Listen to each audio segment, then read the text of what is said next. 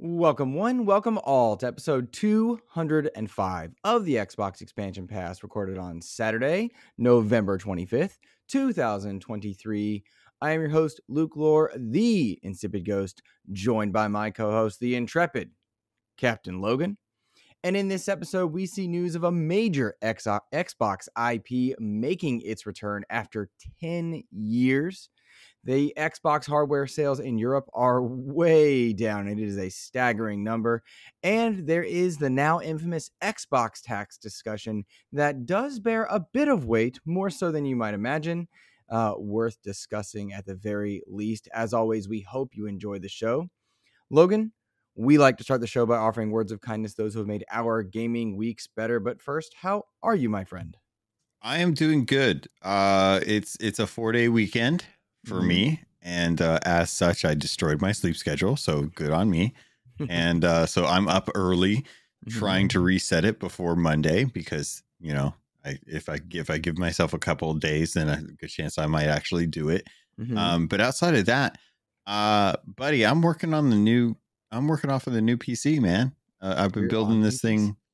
Yeah, I've been building or getting a category of parts together. And slowly putting it all together. I want to try and make the next gen Xbox in my home before Phil Spencer has a chance to sell one to me. So I've put together parts and stuff, and I haven't got everything, but I've got enough to get it working. And oh boy, I tell you, man, the jump from a 2017 like pre-built Alienware to like current cutting edge tech nowadays is staggering. Is it? Both in the PC realm as far as like performance, but also on the wallet. Yeah, I can imagine. Goodness. I will tell you, I chuckled because, and I'll tell listeners, he was very excited about this, but he was like in our group chat, like our voice chat while we were playing Call of Duty, talking to Kevin and I about, he's like, okay, I think I need to do this and this. And Kevin and I are just like, no idea what he's talking about. And it goes back to something we talked about last week where you gave me some details and I was like, all right, that's enough. Oh yeah. And then listeners were like, no, that's not enough. What else is going on? And I thought that was funny. Yeah. I knew as soon as we got into the conversation, like if I went general, people would be annoyed because they'd want to know like precise types of details for specs and stuff. Cause it makes a big difference. It really does. It's so working on the new system. It's fantastic. It looks really cool. I realize I have a ton of like years of trying to migrate files from one to another. But I'm doing it like piecemeal so that I don't like just grab all the junk that I don't need and dump it onto this new system. So it was a very busy Friday. We canceled like all our plans and stuff, and I worked on it so that I could be able to get things up and running for our podcasts this weekend. But it's fantastic. It's amazing. The speed is great. My old graphics card, it's so nice. It's like it's working, but I'm actually seeing the results of it actually being able to do its work. That's cool. Now, I would imagine your words of kindness are connected to getting this. Yes, because it's partly because of the community that I have with Keelhauled, that have not only helped me with like understanding like who or like who I should be watching videos for and stuff like that, but they're also the ones that funded this too. So they helped me kind of, and it was just like over the months, each Patreon cash out came in, and I would take that and I would put it towards a couple new parts and stuff like that. So the Keelhauled community has absolutely helped kind of grow this over the last, probably the last 5 or 6 months at this point. So it's been fantastic. Yeah, no, that's so good, dude. And I'm looking forward to uh, seeing kind of what you can do with it, if it changes your content delivery, if it just streamlines it, whatever you decide to do. That's awesome, man. And so shout out to Keelhauled for that support for sure. Yeah. Yeah. I For really sure. appreciate it. How about you? Uh, How was your week? Week was good. I only had 2 work days and then time off, which was much needed, for sure. I want to shout out to several people, just quite a few, and nebulous as such when I say this. I had a lot of people reach out to me as a result of some of the interviews I'd done, both Immortals of Avium and War Tales. And War Tales came out. Not a ton of people checked out that interview because we're right at the holiday, right? Yeah. No No one's talking. Yeah, exactly. Yeah, everyone's it's pretty quiet news week, right? Mm. Justin Biggers, he wrote in on YouTube thanking me for the War Tales interview, saying he's going to download it on Game Pass as a result of it. I had a ton of people, like too many to count at this point, well over 10, too many to count. A lot of people reach out and say, "Hey, I'm checking out Immortals of Avium thanks to this interview," which was cool. Yeah. It really made my day because it was weird watching that info go out because there was some breaking news in it. But Windows Central did their own interview after mine, and they cited, of course, their own interview. But like some people cited me, some people cited them. But I had a lot of people check out the interview, which was really cool, and that meant a lot to me because it was it was months in progress. Listeners will know it took me months to get that done. And sometimes it's like that, right? Like I've had Diablo and Cyberpunk in the fire for a while, hoping those come to fruition, but like they're irons in the fire. And so, like sometimes it just works out. So it's been cool seeing a lot of people reach out and saying, "Hey, I'm checking out this artist's game because of your interview, this creator's game." And that's fun. Honestly, it was a bummer that we didn't get a chance to like interview them together and it had to wait so long. But I think the timing worked out so much better because your interview really did kind of show a spotlight on Immortals of Avium. It's like one of our favorite games this year. And because it was timed with the update, I think it gave everyone an opportunity, plus the sale, everyone an opportunity to actually pay attention to it post Starfield and Spider-Man 2 and Alan Wake 2 and Baldur's Gate 3. And it's actually getting a little bit of a revival now that everyone's like, okay, the big titles that everyone knew was coming out are out of the way now. Right. Now we can kind of like give a little more attention to other titles that came out this year that weren't as marketed like the other ones. Exactly. And I'm really looking forward to, well, let me rephrase. I'm hopeful to see news of like, hey, we did really well this holiday or something like that. Me too. I hope so. Happen. So yeah. Well, Logan, those are my 2 interviews that just came out recently. And of course, we're going to be recording a community episode with our patrons sometime in the next week or so for our Xbox wrap up, which is effectively called the Double Down Show, but it's an Xbox wrap up. And of course, I want to shout out some of our patrons for this week. It is your turn to read. And I have bad news, Logan. If you missed the video version, I now just splash screen over when we read these names so you can see everyone's name there. Yeah. So we no longer need to lip sync. It's a sad, and we're retiring that as a process. It's all right. People will remember it. Yeah, and that's, we're adaptable. If something changes, we're going to adapt. We're not just going to be like, nope. We're still gonna, commit to eating Double Downs all the time. Oh, I am. When the Double Down comes back, I owe this community a Double Down feast. I do. Yeah, you do. And I will respect it. I'm just waiting for it to return. Diablo expansion. That's when we're looking.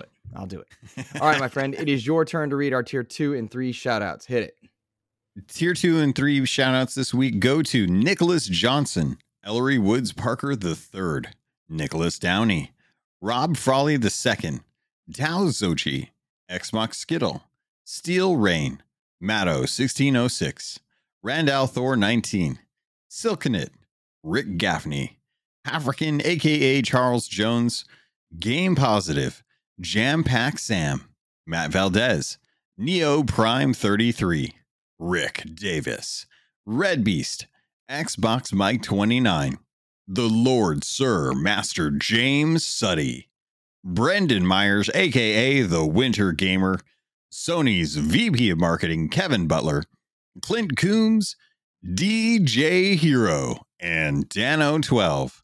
Thank you all so much for your love and support. Remember, if you guys want to love and support us, the best way you can do it is to head over to patreon.com/Xbox Expansion Pass. Otherwise, just circulate the content, tell a friend, share a link in your Discords with your buddies. Let them know, like, hey, this is something I thought was really cool this week, or this is a show that I really love, and help kind of grow the player base, because I think the more people we get into the community, the better the overall discussions have, because you got more ideas coming into the conversation. There we go. I was muted. Go figure. Yeah, man. Yeah. My audio is not showing up on the thing. I just noticed. You're popping. You're good. I got you. Okay. I got you. You're brilliant. You're beautiful. Don't you worry. Definitely stress this new PC. It's your fault. That's what we're going to say. No, yeah. Don't if you it messes up. No, if it messes up, I'm going to feel really bad. So if as long as you see that I'm coming up, it's not showing up on mine for some reason. No, you're popping. You look a little fragmenty on my screen, but that's just internet stuff. I think that's just internet. All good, my friend. Well, lots of stuff. Let me rephrase. Not a lot of stuff this week in terms of big news, but some interesting talking points for sure. I think first we have to talk about Killer Instinct. This is a franchise that seems to be very important to the Xbox One fans, the fans of the Xbox One and the Xbox One era.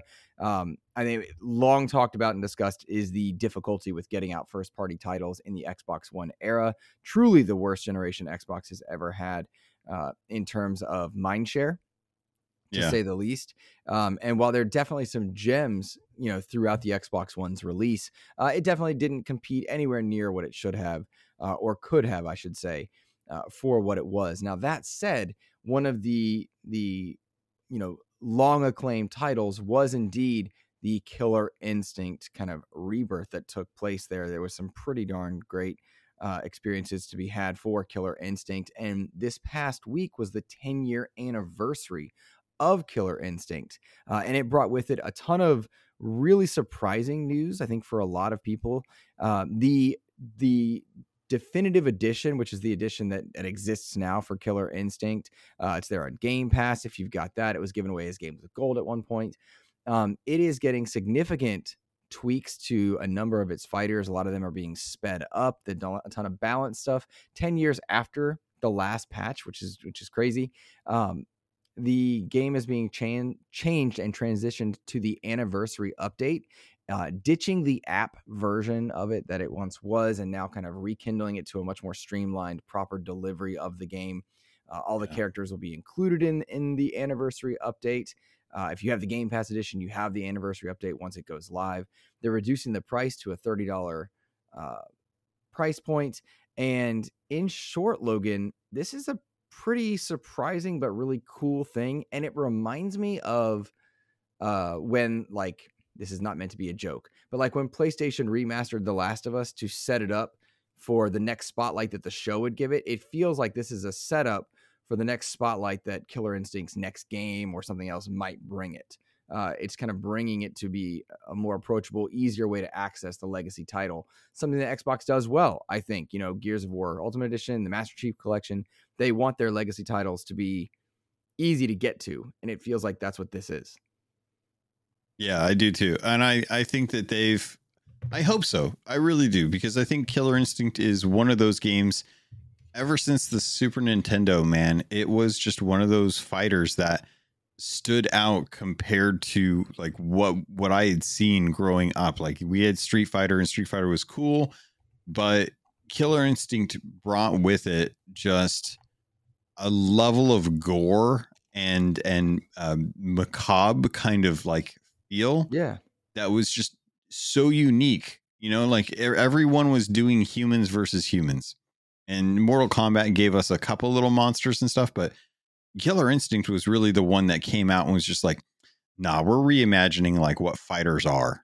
And that was so unique and so cool. Like, I just really love the character designs that they had in there. I think Spinal is still one of my favorites to this day. Like, there's a commemoration to Spinal in Sea of Thieves with the figurehead.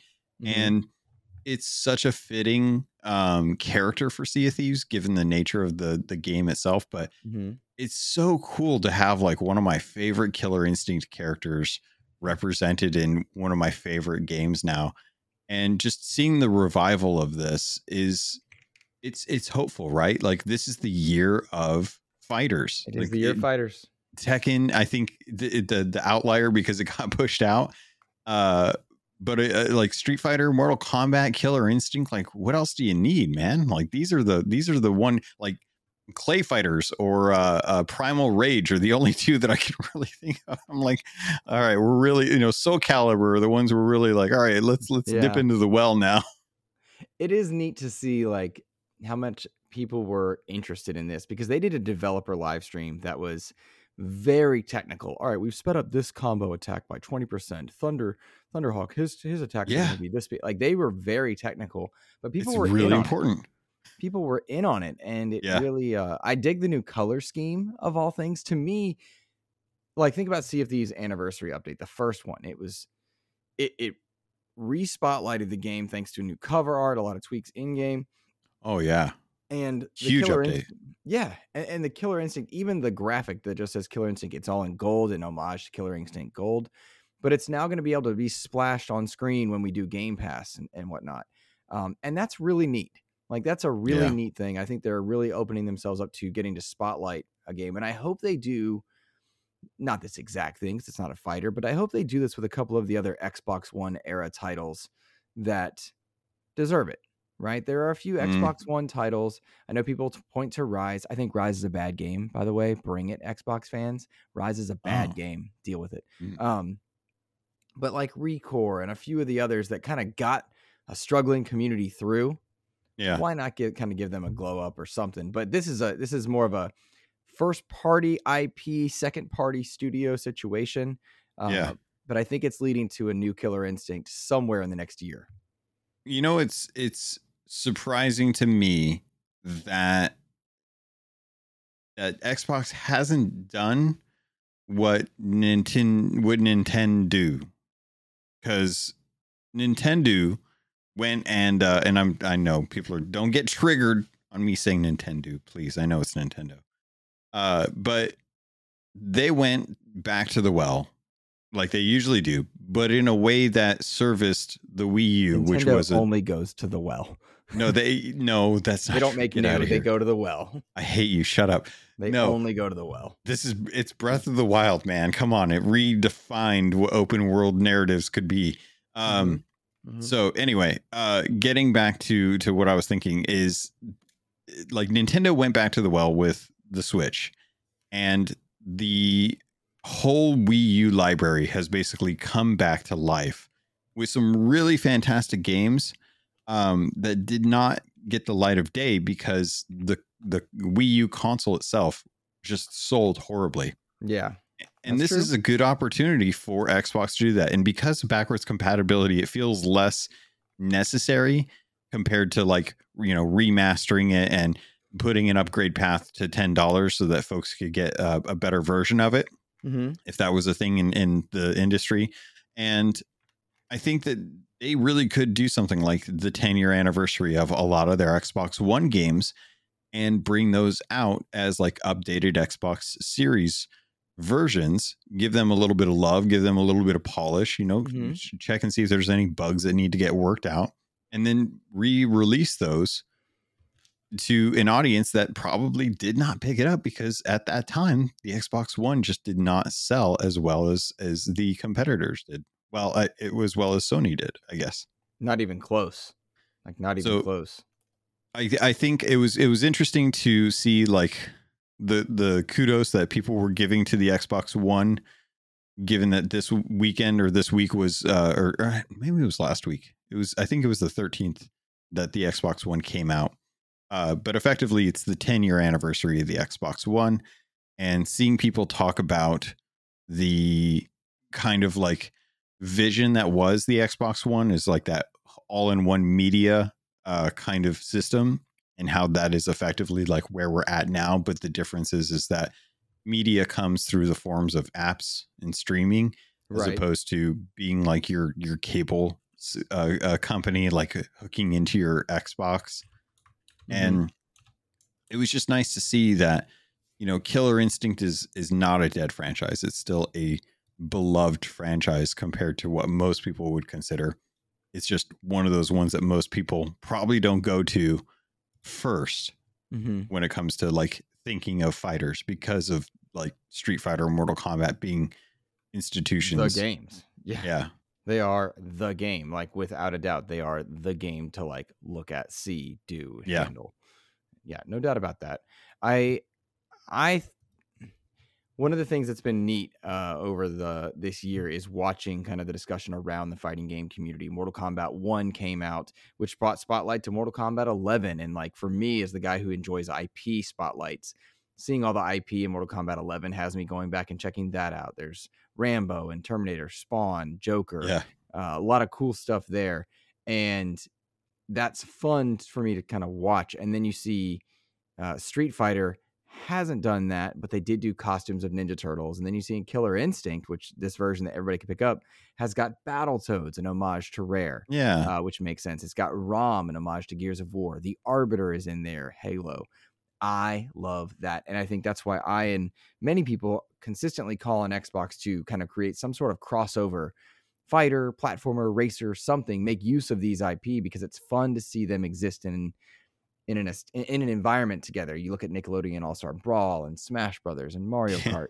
There's a way to kind of get these characters to showcase, and it helps spotlight eras of Xbox, because as people celebrate the Xbox One, they think about Killer Instinct and so many other titles that kind of define the generation. Failed or not, it's fun to go back. You know what I mean? It's fun to go back sometimes. Yeah. And Xbox is poised to do that so perfectly too, with a lot of their backwards compatibility stuff. I know I already mentioned it, but I love touting that for all the folks that are just like, I don't know what to play. Like, man, there's a lot in that backwards compatibility list of games that are not just on Game Pass that you could really go like dig into if you wanted to. It kind of bums me out though, because I think sometimes Xbox uses the backward compatibility to get out of remastering stuff. Now, caveat, that's awesome on your wallet. Counterpoint, sometimes you want a little more effort put into certain things. We've seen some really great collections from Digital Eclipse, and something with that Last of Us is doing with that $10 upgrade is bringing developer commentary. I would love new achievement lists from time to time. Like, there are things I think that could be done. It's dope that we didn't have to buy anything to play the best version of Red Dead Redemption, right? Yeah. And I think that we were all disappointed to not see that exist in the Red Dead 2 engine. But, it would have been cool if there was a new achievement list or developer comment, something. That's something. And there's a fine line to walk. It's case by case, and it's not going to be a universal answer. Yeah.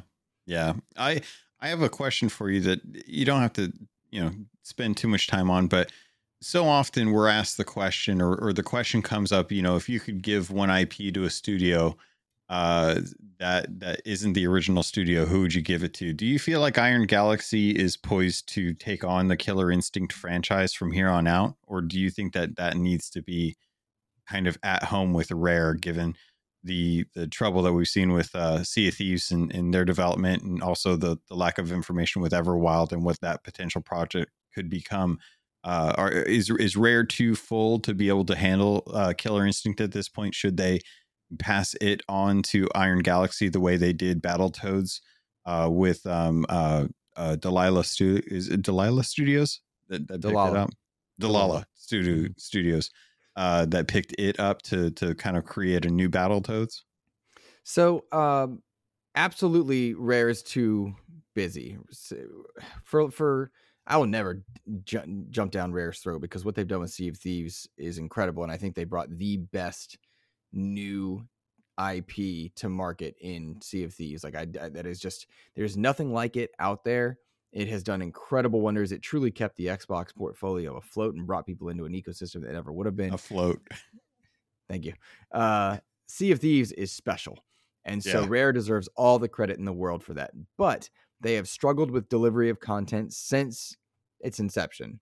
trying to figure out the right cadence between tall tales, between mysteries, between PvE, PvP content. They have struggled here and there, and I think they could use more attention and resources focused on servicing that community. And that's a very big asterisk next to it, because I think they've done an incredible job.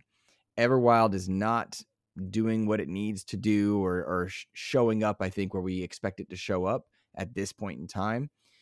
And why not let Iron Galaxy do its thing with Killer Instinct? Why not build a relationship with a third-party studio, effectively making them second party in this case? Why not do that kind of thing? They've just done an incredible job, Microsoft has, in finalizing the Activision acquisition and bringing a huge amount of talent and IP under their umbrella, which is making money hand over fist already, thanks to Diablo and Call of Duty. But maybe it's time now to focus on some of those smaller relationships, not a publisher, not a Bethesda, not an Activision, not even an Obsidian size quality, but an Iron Galaxy. Maybe bring them into the fold, or allow their IP to be worked on, because Xbox now has a number of IP and not enough studio to make them all. Why not? Why not? That tends. Go ahead. Oh, sorry. I thought you were finished. No, please. I was going to say that tends to be the strategy that we see with PlayStation, where they'll bring on, like a Blue Point or a Housemarque or something, and they'll give them opportunities to produce something. And if it goes well, then that relationship grows, as opposed to just a blank check written for a publisher or a studio to kind of like join the fold with what they've got.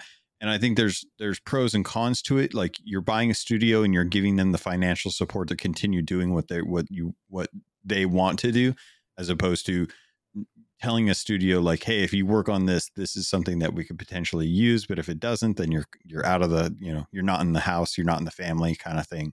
Right.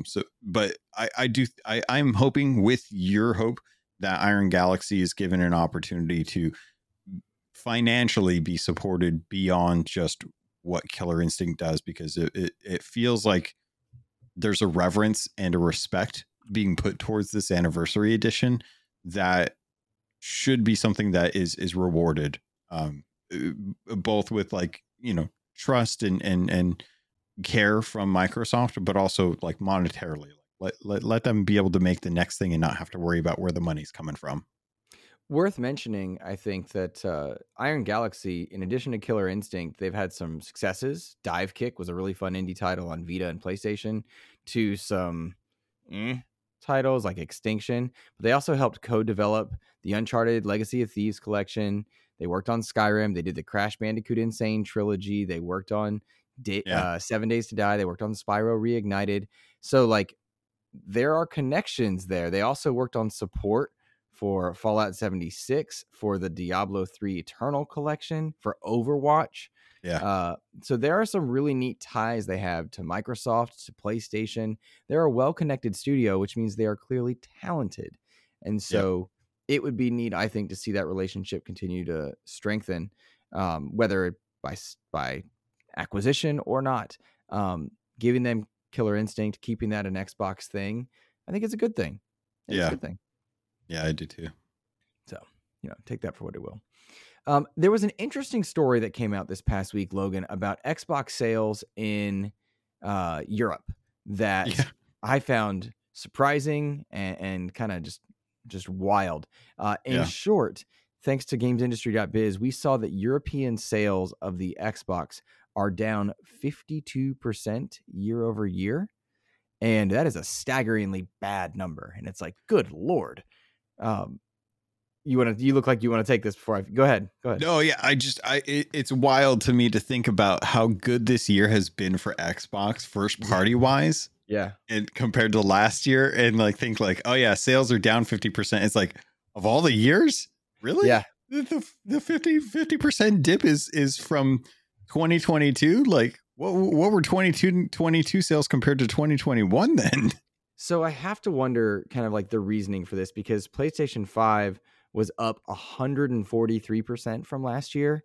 And to me, this is PlayStation 5's worst year in terms of Yeah. single party releases or first party releases, right? Like Spider-Man 2 is one of my games of the year. Don't misunderstand. But like they've had some better years, right? Yeah. And so that surprised me. Of course, the Switch continues to be pretty darn great. It had a 20% drop in sales, and still Switch is great. And what does that mean for Switch, right?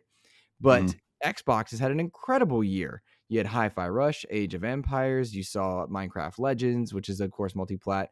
They corrected the PlayStation exclusive Ghostwire. They brought out Redfall, which is the only Black Eye on the year.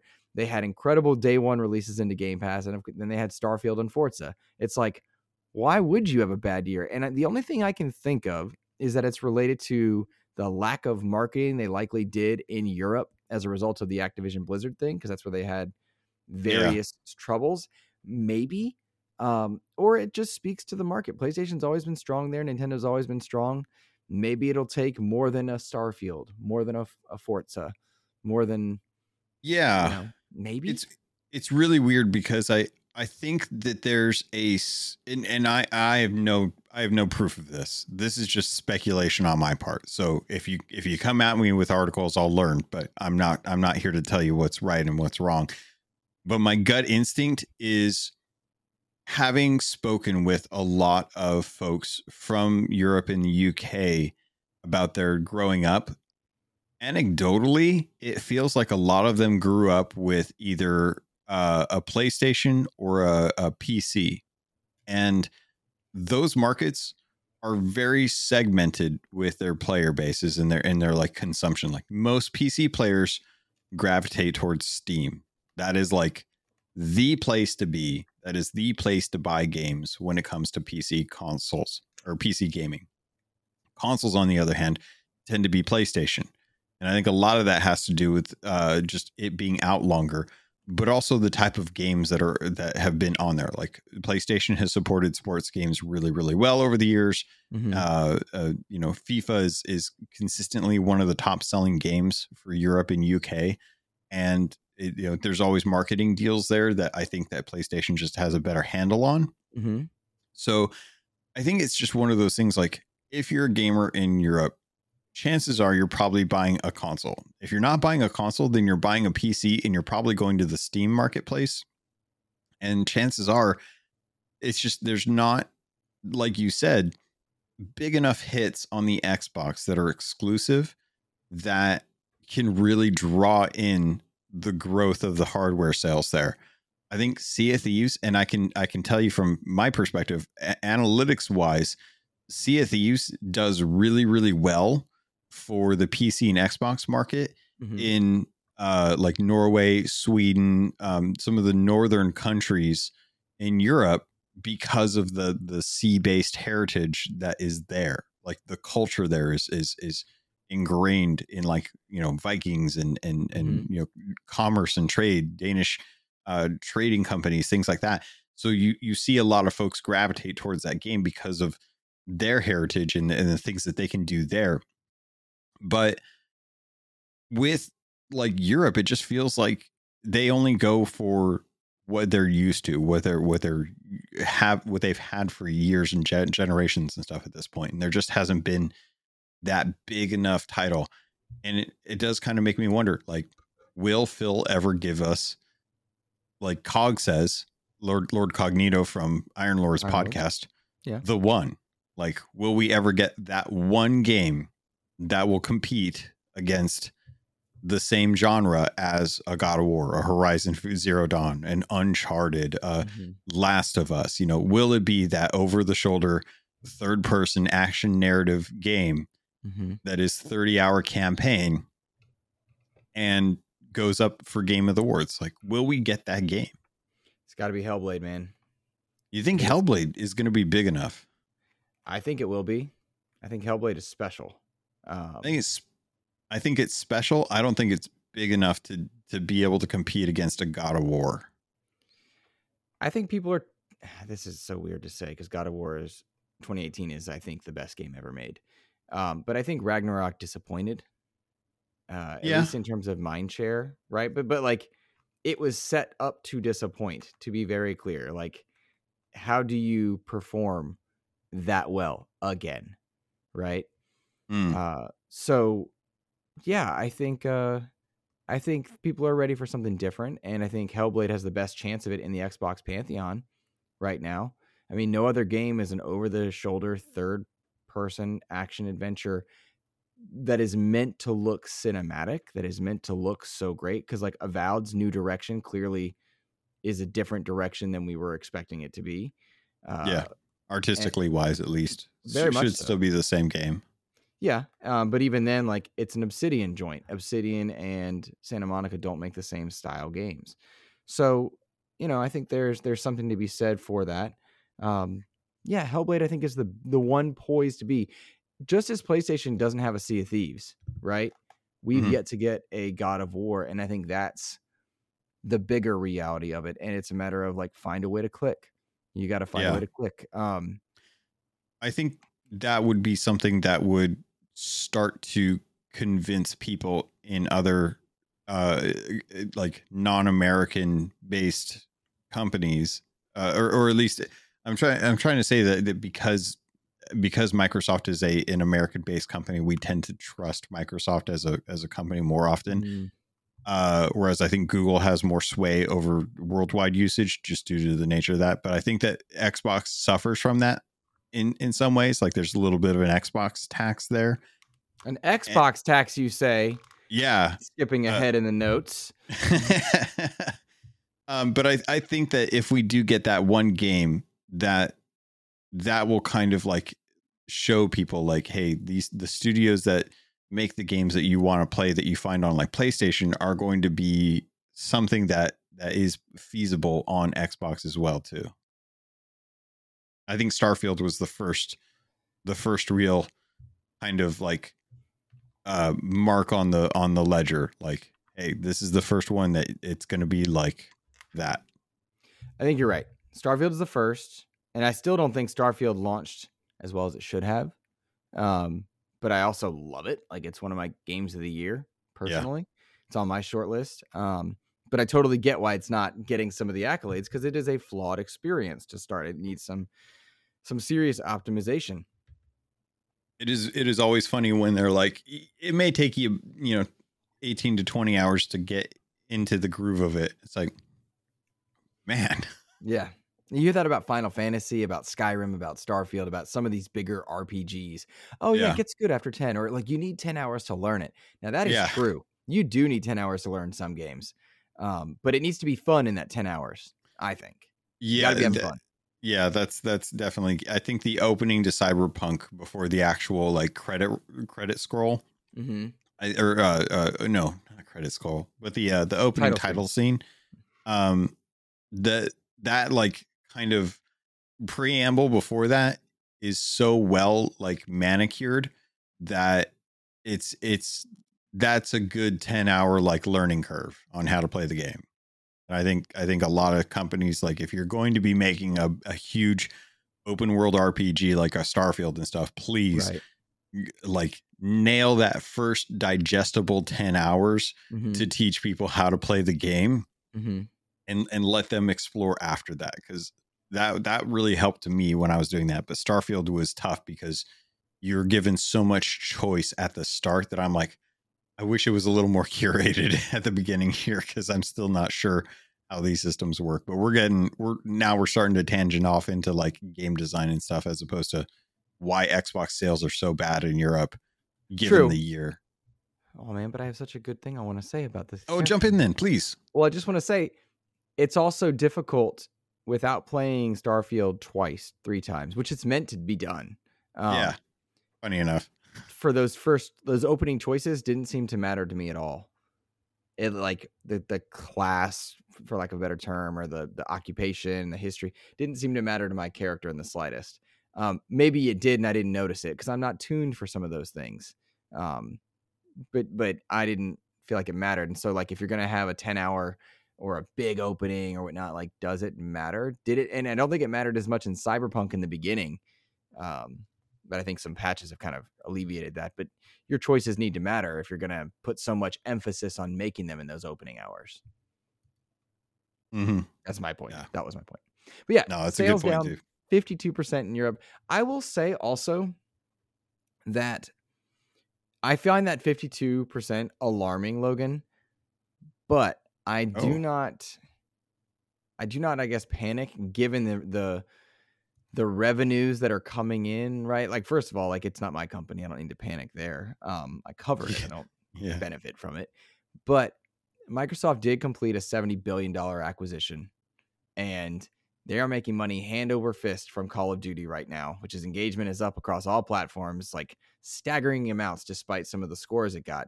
It's doing extremely well. Diablo is back and doing extremely well. And these are being published multi-platform in all of these areas. Plus Game Pass for PC is a thing. Plus mobile is a thing. Like, Xbox is doing well in these markets. The system is not selling, but the games are selling, you know? Yeah. Which makes me wonder if that's just people have access to it at the moment. Mm-hmm. It's so weird, man. I really don't know why. And I can't imagine that the general populace is tied in, is so like cued into what's going on, right? That they're like, oh, well, PlayStation just announced their refresh, so we might be holding off on buying one because there might be a refresh coming soon for Xbox, kind of thing. Like, I can't imagine that that's what's going on. I don't think it is. I'm confused. It's odd, but I think it could come. I think the biggest picture is the biggest game is Starfield. It's available on PC, and they've not marketed in Europe because of a lot of the acquisition deals, and that's kind of what's going on. I think that's truly what it is. I really think that's what it is, and that's okay. I'm not bothered by that. Yeah, I can live with it. As long as the games are doing well, content is king. Like, that's all that matters. Yes. Logan, I have completed structure on my spawn statue, which has been distracting you for 40 minutes. You want to see it? I do. I know you've been very proud of this. Yeah. Oh, that's a cool looking one too. Yeah. He looks so cool. It hurt. My hands hurt. Yeah, that's the trouble with some man. Like, the work you got to put in to get the little parts in. Like, we're gamers, man. The buttons are easy to press. We're not used to this. But it looks good next to the Spider-Man and Venom statue. Oddly enough, Todd McFarlane did Venom. But also next to my gold controller, which you got me for my birthday, which was last week. Oh, look at that. Look at that. So cool. It's so cool. It's so good. It's so good. I've got some of these like generic controllers, like a gray one and a blue one that I think I'm going to give to some of my students that need one for the holidays. Oh, neat. You know, because I've got so many controllers now, you know? Yeah. So I hold on to them because you never know when your buddy's going to be like, hey, can you install Halo Master Chief Collection and boot up 2 consoles with 4 controllers each so we can get that 16 versus 16 achievement? I've never once had anyone say anything like that. Oh, boy. Well, I have got a friend to introduce to you because that way he can ask you. Oh, goodness. Let's see. Let's move on. And it's taxing. I'll say that. All right, here we go. The Xbox tax. The Xbox tax. Anybody that is outside. Oh, no. I'm sorry. I want to answer Fickle Gamer's question on the sales down question. I'm so sorry. Oh, yeah. I apologize. I should have transitioned that better. How dare. At the Fickle Gamer 1 writes in on Twitter and says, curious what your thoughts are on the whole Xbox can't sell consoles narrative that's going on right now. Phil has publicly stated that they can't out console Nintendo and PlayStation, but are these numbers cause for concern? If Microsoft stopped making Xbox consoles, it would be terrible. I think in some regions of the world, there is no way Xbox can compete, but as long as their content is selling there's no reason to be concerned. I think that alludes to what we talked about, but I think that's okay in those areas as long as the games are selling well. That's what I would think.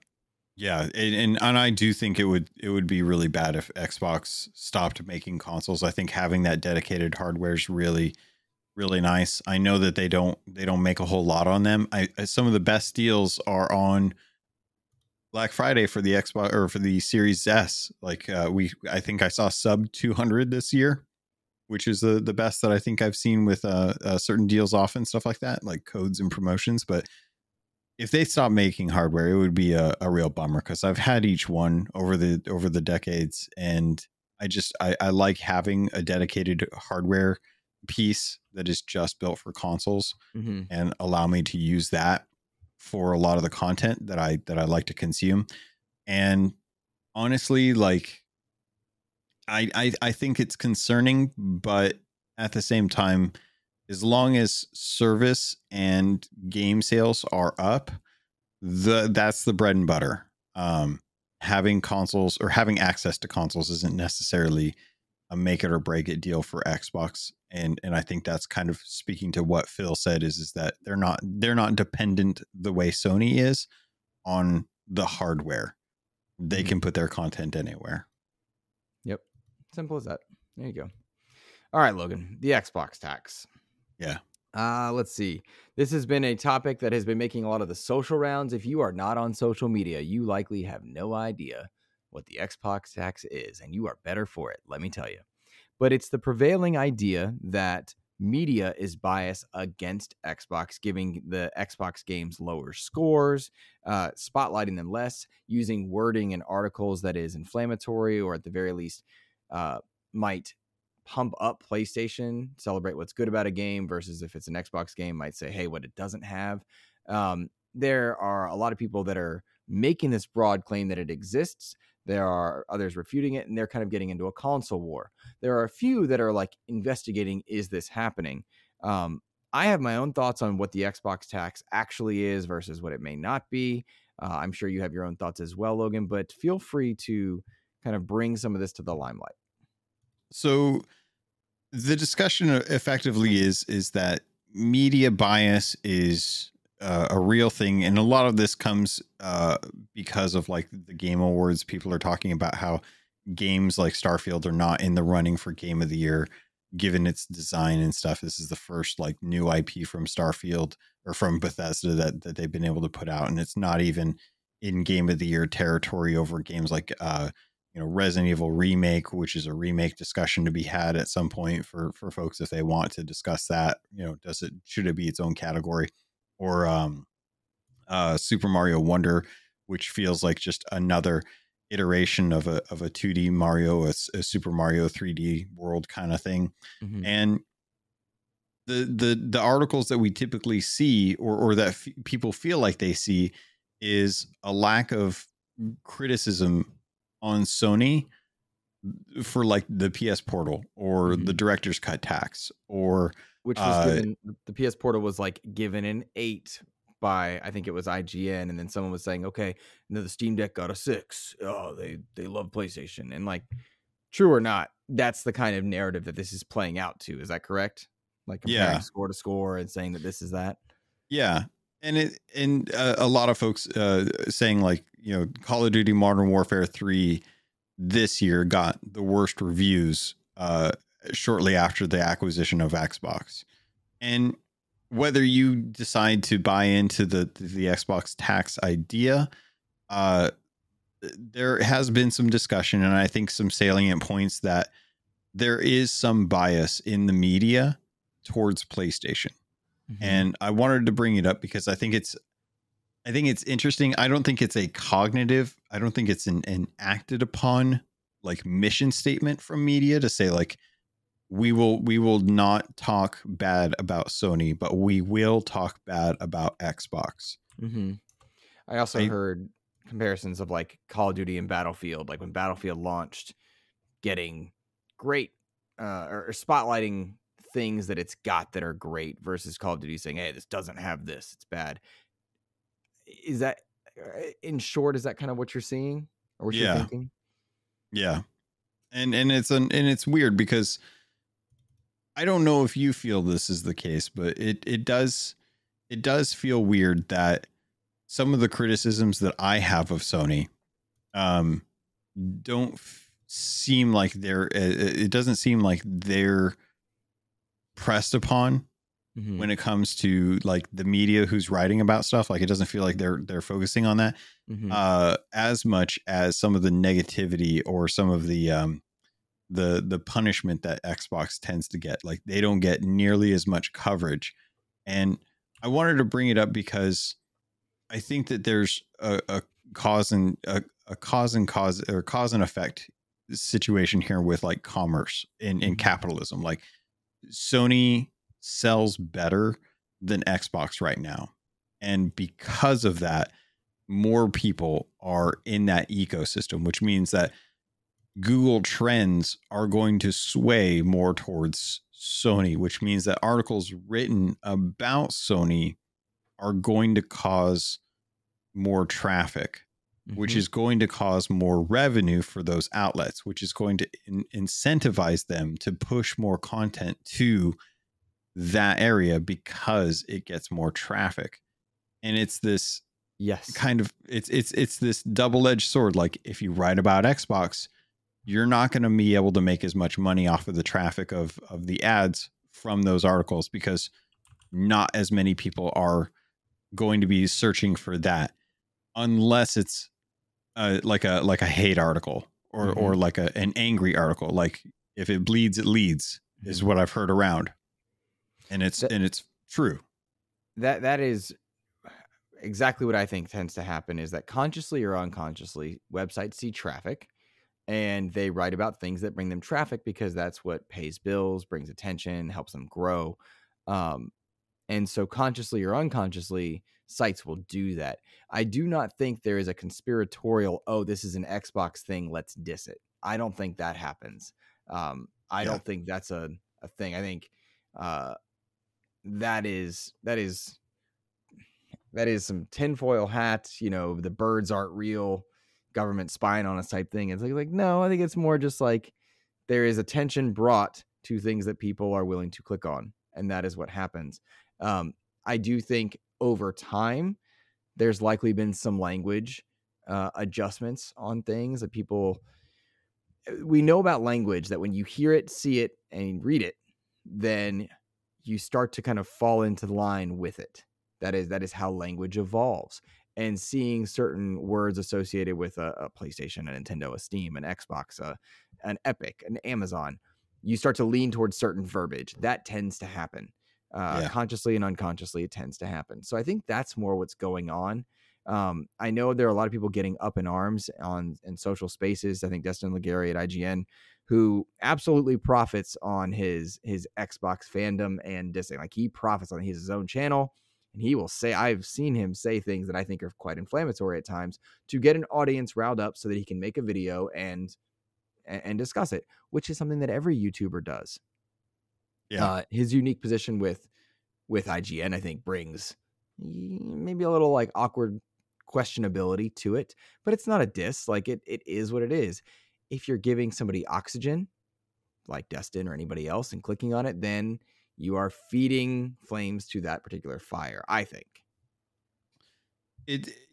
And I think it's important that I think it's important to state that not everyone, like a lot of people do genuinely want to have these conversations, and that they do sometimes go into that kind of inflammatory thing, as our biases will tend to push us.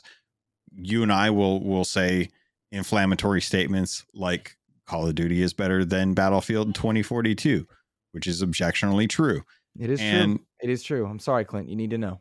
And, that may rile up the community, saying like Rise is not a good game. But when it comes to like profiting off of something like that, that is the dangerous territory, is when you are actively looking for those things to try and drive engagement through hot takes. Like those are the things that I think you should really be cautious of, because I would hate to have a situation where nobody wants to bring up these kind of topics because they're going to be labeled as clickbait or engagement drivers.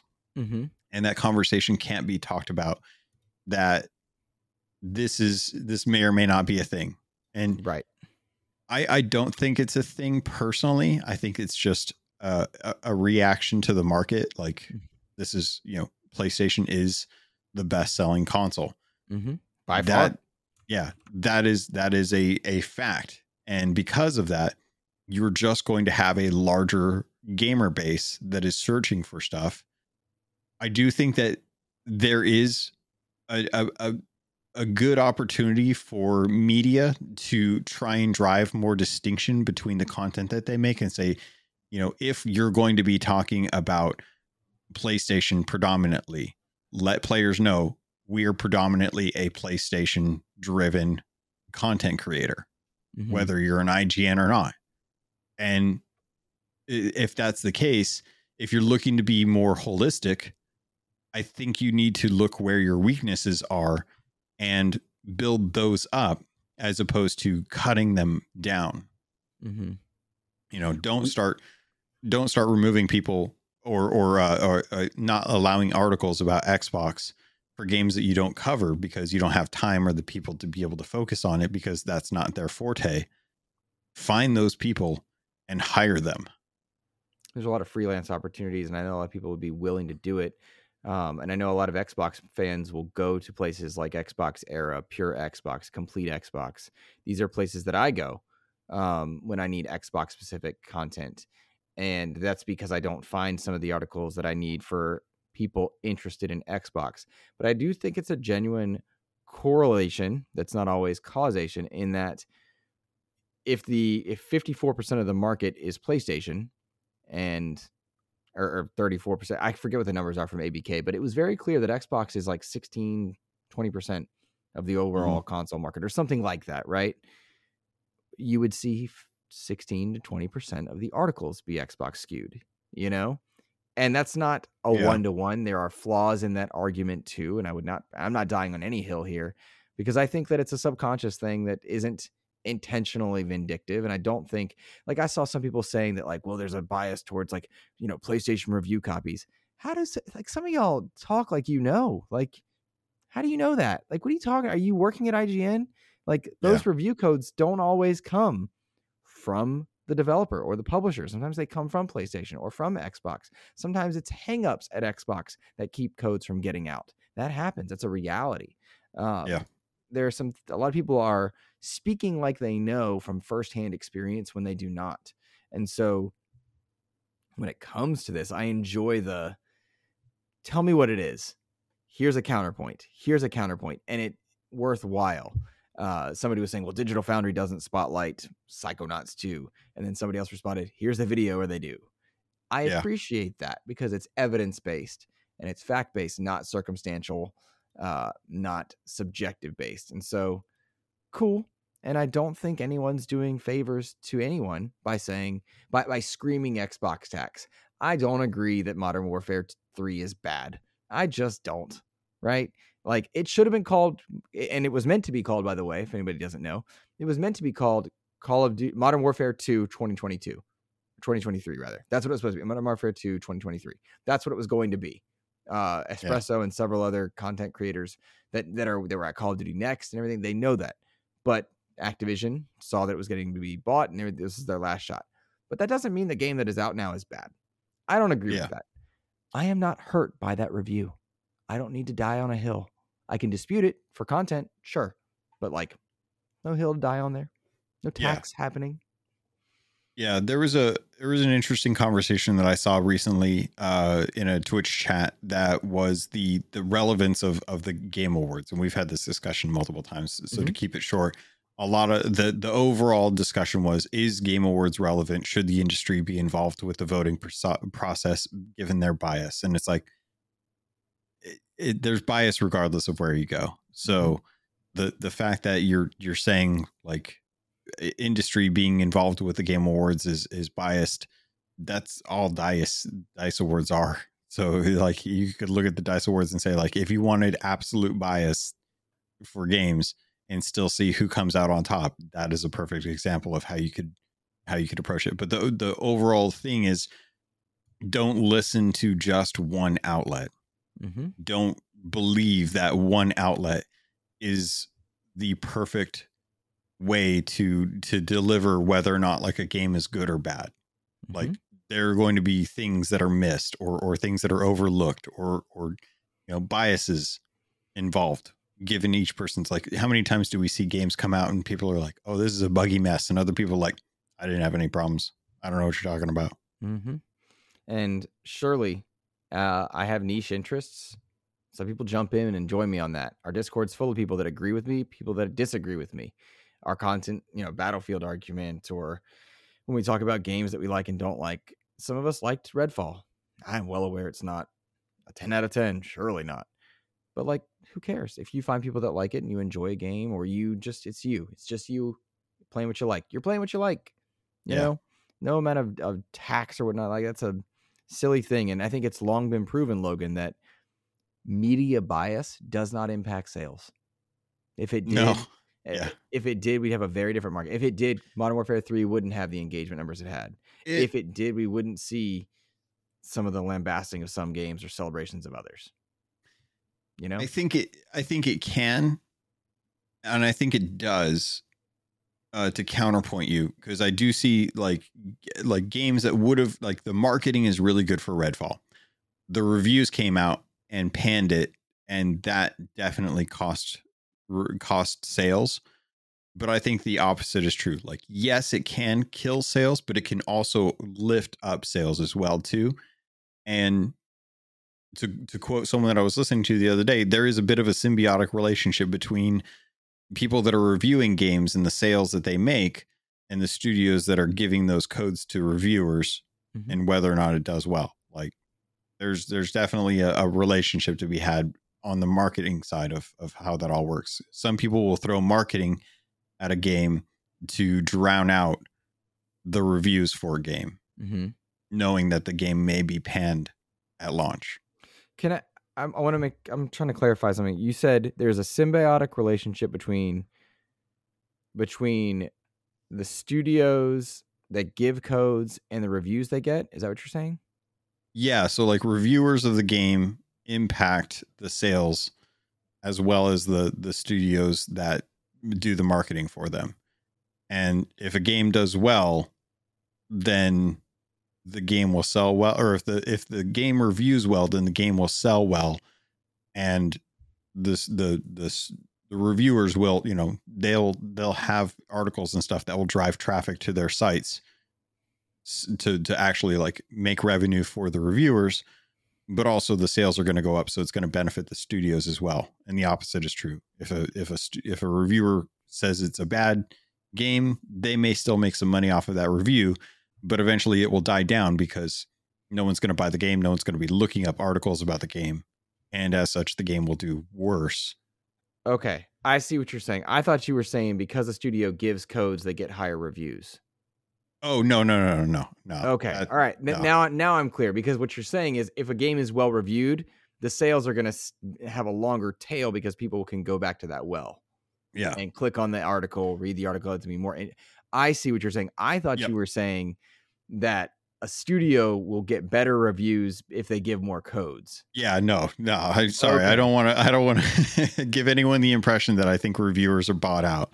Okay. All right. Some might, but not anyone that I talk to. Man, I'm going to tell you, like the whole bought out idea, I think is very silly, because who can afford to go spend $70 billion on a studio, on a publisher like Activision? Who can afford to just buy OpenAI employees if they need them? Who can afford it? Microsoft. You know who can't? Sony and Nintendo. They don't have the war chest to go. If Microsoft wanted to buy reviews, they could, and they sure as shit aren't getting them. Like, it's just not a thing. That aspect is not happening. It's so funny because they have like people that they buy mock reviews of. Yeah. Like, they hire reviewers, ones, by the way. Hire different ones. They really do. A little more critical. They do hire people to do mock reviews of their games to get a better gauge of like what the community is going to say about it, or what reviewers are going to say about it before it actually goes out to actual reviewers, so that if it needs to get delayed and they need to work on certain things, that gets caught. Mm-hmm. I hope that I have no idea how that mock reviews work. I don't know who they're hiring. I don't know if they're like going to Travis at IGN and saying, hey, will you sign NDAs and do this one? And he's not the official. I don't know. I do not know how mock reviews are specifically worked on. It's probably ghostwriters, but who it is they're hiring. It's mostly independents and contractors. But you never hear about it. So it's got to be high NDA stuff. What I will say is that I hope, given the amount of titles that are coming out that are under the umbrella. I hope that Xbox can afford now to say, hey, go fix this. We're not releasing it. PlayStation released 2 games this year? Spider-Man and was it just Spider-Man? I thought they had a remaster in there. No, Just one. Okay. I think Xbox has now defeated that we have no games. I think they have defeated the amount of stuff. I hope that Avowed that needs to be great. Avowed cannot be less than an 8. No less than 8s out of Xbox from here on out. No less than 8s.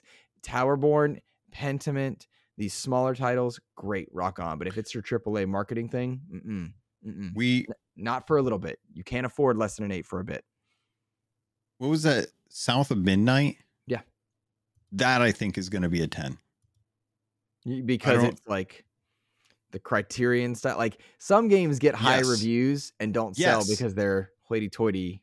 Because it looks like it is one of those like, this isn't your shooty bang bang game. Like your highbrow type stuff. I don't know how to describe that. Yeah. No, okay. I think it's for the same reason you think Senua is going to be, or Hellblade's going to be a really, really good game. It's like there are certain games that you can look at and be like, that is going to be a 10 out of 10 candidate. And I think that those games are games that we have coming in the coming years for Xbox. Like I'm really excited. I can't remember the steampunk game that's coming out. It's Clockwork Revolution. Clockwork Revolution, I think looks beautiful. I think that has really good potential to be an amazing game as well too. Yeah. So I know that I think that we like the discussion that Xbox has no games. We can now drop that argument. We can focus now on Game of the Year contenders. And to go back, like I think about Jesse Norris at Xbox era because I gave him a lot of crap for his Redfall review. I gave it a 9. To me, like that was just he gave it a 9. Absurd, right? Absurd. And Jesse does great work, but I thought that was absurd. I think the games that they need to talk to the most diehard fan and the most critical. So find Jesse, find the guy that gave Modern Warfare 4 a 4. Look at the types of people that fall into those categories. Talk to them as well, right? Figure out what your kind of like your farthest periphery reviews are. Talk to your centralists. Figure out if you can get an idea of the narrative. Maybe you get a better hold on kind of like what's happening. You know? I don't know. So, okay. Kind of wrapping this up, Xbox tax, we both agree, not actually a conscious a thing that studios and companies are doing. Yeah. Definitely something that may be happening, but not something that is actively being like, tinfoil hat on. Yeah. Agree. I don't know. Maybe we're wrong. I would love to see the proof of that come out, where there was like an office memo that comes out through like a lawsuit, and they're like, if anyone starts writing positive about Xbox, you have a 90-day notice. Yeah, sure. That would be nuts. That would be wild and unlikely. I would love to see the episode of ILP where King David goes off on that. Because that would be a great episode. I think those are fun, but I don't think they're healthy for the community. Overall, like extended things. Like King is a character, and I love him, right? Yeah. But I mean, like when you're logical, like when your non-character commentators start going down the route, and I don't have interest in that. I think it's unhealthy. You don't want to drink the Kool-Aid? No. I love them over there. I think they do great work. I love the fanboy drive that they push, because it builds a community. As long as we can all agree, like all games are good. It's fun when it's a bit. It is fun when it is a bit. That's what I think I'm trying to say. So like when I talk about some of these other creators, like it's not in mean. I'm worried that I'm not being understood. But like, I don't think you're. When it's a bit, it's fun. Like, but if you're sincerely like PlayStation sucks, like, dude, you haven't been paying attention. Like, you've not been. If you're telling me Xbox has no games, you've not been paying attention. You know what I mean? Like, there's a lot of ways to. And if the Keeleys is your only barometer for success, you've not been paying attention. Like there's a lot. I enjoy genuine analysis. That's why XEP exists. But I do not enjoy, like, I don't know, I don't enjoy inflammatory for the sake of inflammatory. You know? Yeah. And to be clear, to kind of echo, just to kind of move past it and whatnot, I don't think that King David or them are doing it outside the bit. I think the bit is their bread and butter. I think they do it really well. Mm-hmm. It's great content. Mm-hmm. And I do know that they genuinely love all games. Yes. Like in all game consoles too. Oh yes. Agreed. Logan, I'm looking forward to a number of things later on this year, like for our Game of the Year conversation and whatnot. But I still haven't played like Alan Wake 2. I need to be in that headspace for that one. I know, right? I was looking forward to that so much, but then just it's a mindset. But I got back into Diablo. I got back into Call of Duty. I did every achievement in Call of Duty Modern Warfare 2019 except for the multiplayer one. I did every achievement in Modern Warfare's 2 and 3 except for the multiplayer ones. Right now, like I did all of them, and I'm having a blast. I do that. Like we know that I get locked in on something and I just stay with it. Yeah. But as I come out of my Modern Warfare campaign haze, I'm jumping back into the fighters, back into Diablo 4. I'm loving a Necromancer build. It's fun. It's been cool. And like, it's like, all right, now to get back to this big list of shame. And I know people added to it over Black Friday. I think next week we'll have numbers to talk about, which will be cool. Mm-hmm. And then Game Awards. And then after Game Awards, like through December, I think we'll talk about our Game of the Years and stuff. And I'm looking Avatar. Oh, that's right. Avatar. Yeah. Yeah. Cause we might get review copies of that. We might not, but you got a free copy with your PC, right? Yeah. Nice. Yeah. The CPU I bought. He got a $60 game. Yeah. Right. Yeah. A $70 game. Thank you, Ubisoft. That's the Ubisoft tax. Yeah. We're talking about taxes. How about that $10, $70 price increase that Sony was like, we're doing this. And everyone was like, okay. And everyone else. Last of Us 2 remastered, $10 upgrade. That's how you treat your fans. No, how you treat your fans is you just give them the content. You just say, hey, we got a free update like Ghost of Tsushima did with their free multiplayer content. But this has got like new modes and stuff in it. You're paying for the roguelite mode and you're getting commentary.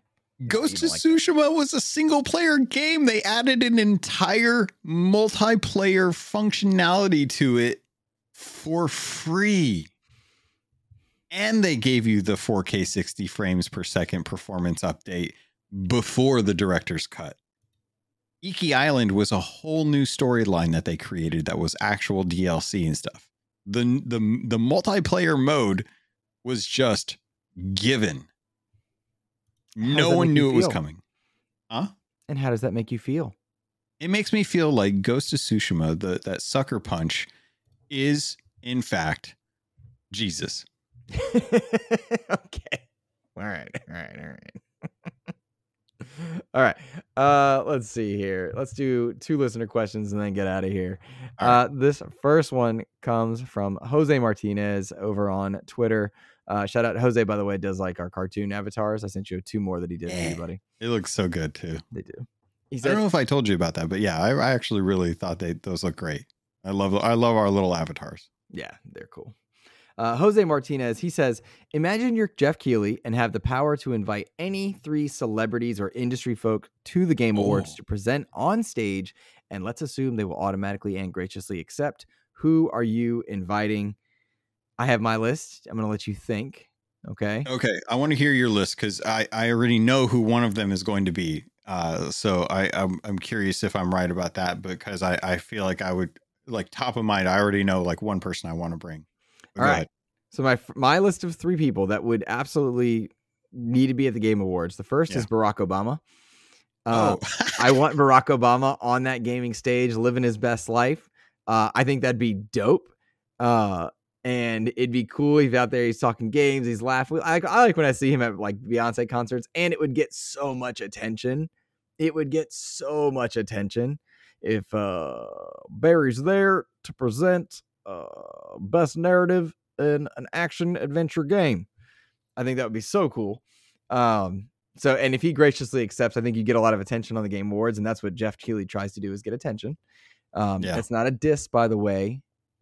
I think Sean Layden absolutely should be there. I think he is a special person to a lot of developers. And there's no console fanboyism with that. Sean Layden is special to and he's part of an iconic era of PlayStation, the best era of PlayStation, which is the PS4 era. And I think Peter Moore would be cool there, kind of stepping in from outside the limelight. I'd like to see those three there. Who do you have? Okay. All right. So you want to know my three? Yes, I do. Okay. So number 1, Henry Cavill. Oh God. Oh, you stirred me a little bit. That's my boy. Henry Cavill coming to the Game Awards to announce a game. Only if he's talking Superman. Would be, it could be anything. It doesn't matter. The dude has been ingrained in freaking games since he's been like able to walk, I think. But I mean, yeah. Logan, there are 2 celebrities that I would cry if I met. I'm 38 years old, everybody. I would cry if I met Henry Cavill, and I would cry if I met Ben Affleck. Like, that's why I don't get it. Like, why wouldn't you? Because I was thinking industry impact, not Luke. No, he said celebrities, my dude. But like, who would be good for the? Oh my gosh, Henry Cavill. Yeah, we're talking celebrities. We're talking Robert De Niro. We're talking, like I'm talking like, dude. It would Henry Cavill. Choice. Henry Cavill would be my first choice. Yeah, I think it moved. Second choice would I'm kind of iffy on this, but I honestly would love to see Jamie Lee Curtis, because I know she's a big gamer. I know that she's been involved with is it Fallout? I think. I don't know. I can't remember. I think it's Fallout. Nope, that's gonna bug me. I can't think of what it is. And I just blanked on my third one because now I'm questioning the Fallout thing. Yeah, Jamie Lee Curtis. You got Jamie Lee Curtis and Henry Cavill are like the 2 that I would most definitely want. And celebrities. I like it. Yeah.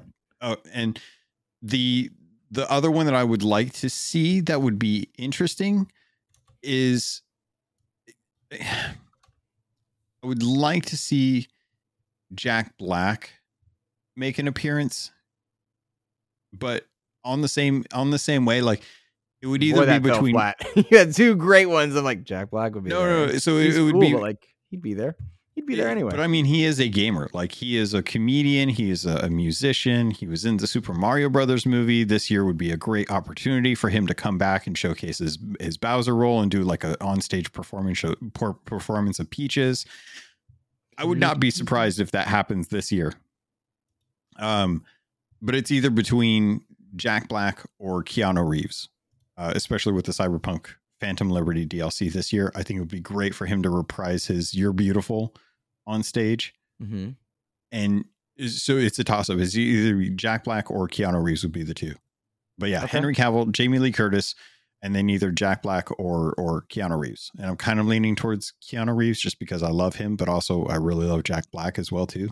But those are my 3 celebrities. Okay.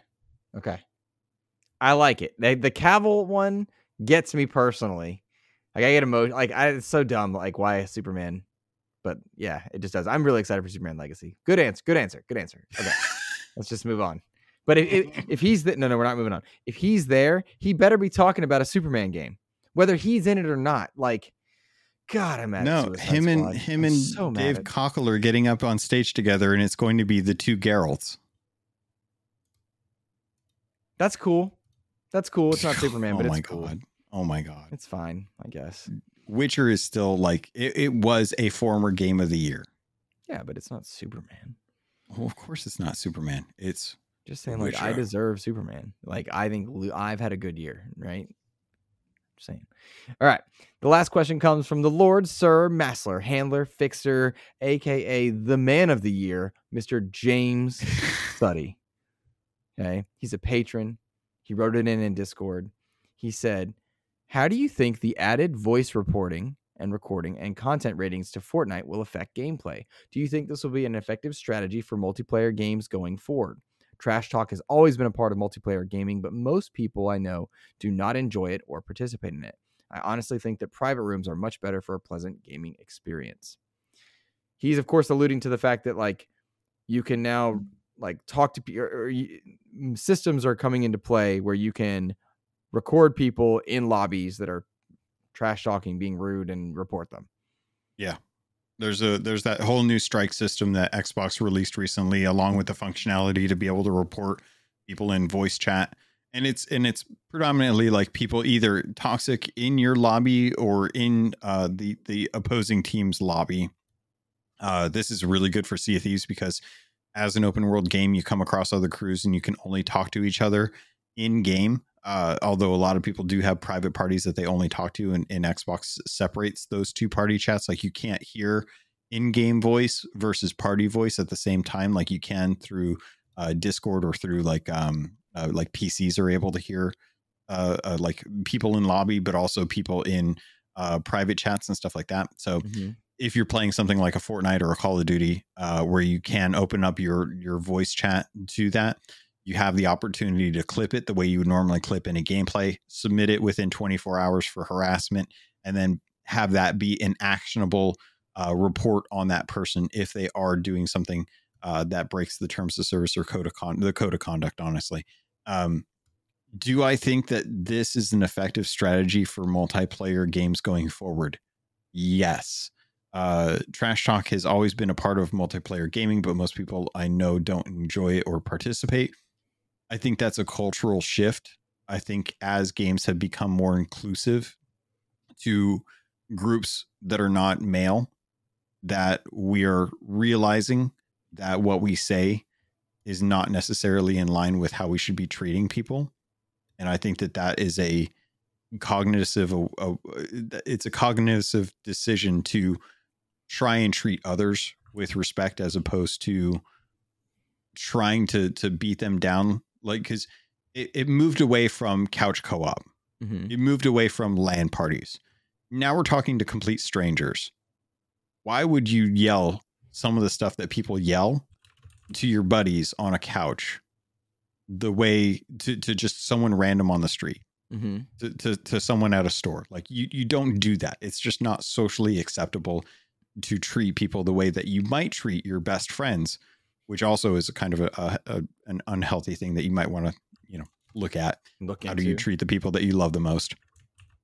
And to have systems like this in place is trying to build a better culture, in my mind, that keeps it so that complete strangers can feel like there is some sort of policing going on when it comes to harassment. Because otherwise it's the Wild West. I agree with that. I don't enjoy it. I don't even like competition. That's like, I joke with Kev half the time, like about our KDs and stuff. But in reality, I don't have fun when we're talking junk. Like, you don't even like doing objectives in zombies. I turn my brain off. Just tell me where to go. I don't care. Tell me what to do. Whatever. So yeah, I got it. That's the end of my statement. Cool. Yeah, I don't enjoy that argument, or the argument. The competitive nature. There's something that I think was lost when games went to competitive multiplayer between teams in like competitions and stuff like that, and that was good sportsman-like behavior. I even see that like regressing in actual sports. Like, we're seeing people like being bloodied and attacking each other in NBA games and stuff like that. And it's like, that does not, like, why does trash talk get to the level where now it's like to fisticuffs level? Like, take a step back. It's a game. You're all getting paid to be a performer, whether it's through a sport or playing a video game. You do not have to be a bad person to still be really good at what you do. Let your skill showcase your talent and not your mouth, because nothing you're saying is relevant or going to be like remember, like all you're doing is hurting other people and yourself, because you're hurting your reputation and what people perceive you as people decide like this is not the thing to do. And it's moving away from that familiarity and rapport that you have with your buddies, like teabagging your buddy in Call of Duty or in Halo when it's 4 people on a couch on one TV screen. That's a rapport you have with your friends. That's not something you should be doing to a complete stranger. I agree. I just don't understand people that are like that personally. It's a power thing. It's just a power thing to make them feel better about themselves. Yeah. Fair point. Fair point. All right, man. Well, I think that's a good place to stop off here. Yeah. There we go. We went longer than I expected. We did. It was a chill week, but I find that the Xbox tax argument requires nuance, and so it's worth going into, I think. Yeah, definitely. So I'd rather we address it than not address it when everyone else is talking about it, because I think it's important to kind of like let folks know, like, yeah, we do have opinions on this. It just may not align with everyone else's. Yes, I agree. All right, man. Well, I'm going to ask you to cite where your socials are and where people can find you. Yeah. Fam, if you guys love what I'm saying or you think that I'm wrong, you can always let me know over on Twitter at CAPT_LOGUN, on Threads at CAPT_LOGUN. You can find the show Keelhauled, which is the Sea Thieves podcast that I do every week, on your podcast catcher of choice or on YouTube or Spotify. Otherwise, come hang out with us in the Patreon Discord. We regularly show up there to chat like with other people and have a good conversation. It's just a lot of fun. And I'd love to see more folks pop in and share what they're playing. Agree. I'll ask anybody to check out patreon.com/Xbox Expansion Pass. We really do appreciate the help. If you saved a few bucks on Black Friday and you're able to spare a few bucks to help XEP, it would genuinely mean the world. You can find me on socials at Insipid Ghost. I'm having a blast over on Threads and Twitter, chatting with you awesome people. And of course, you can find XEP on all your podcast services and on YouTube. Have a fantastic rest of your week, everyone. Take care. Bye.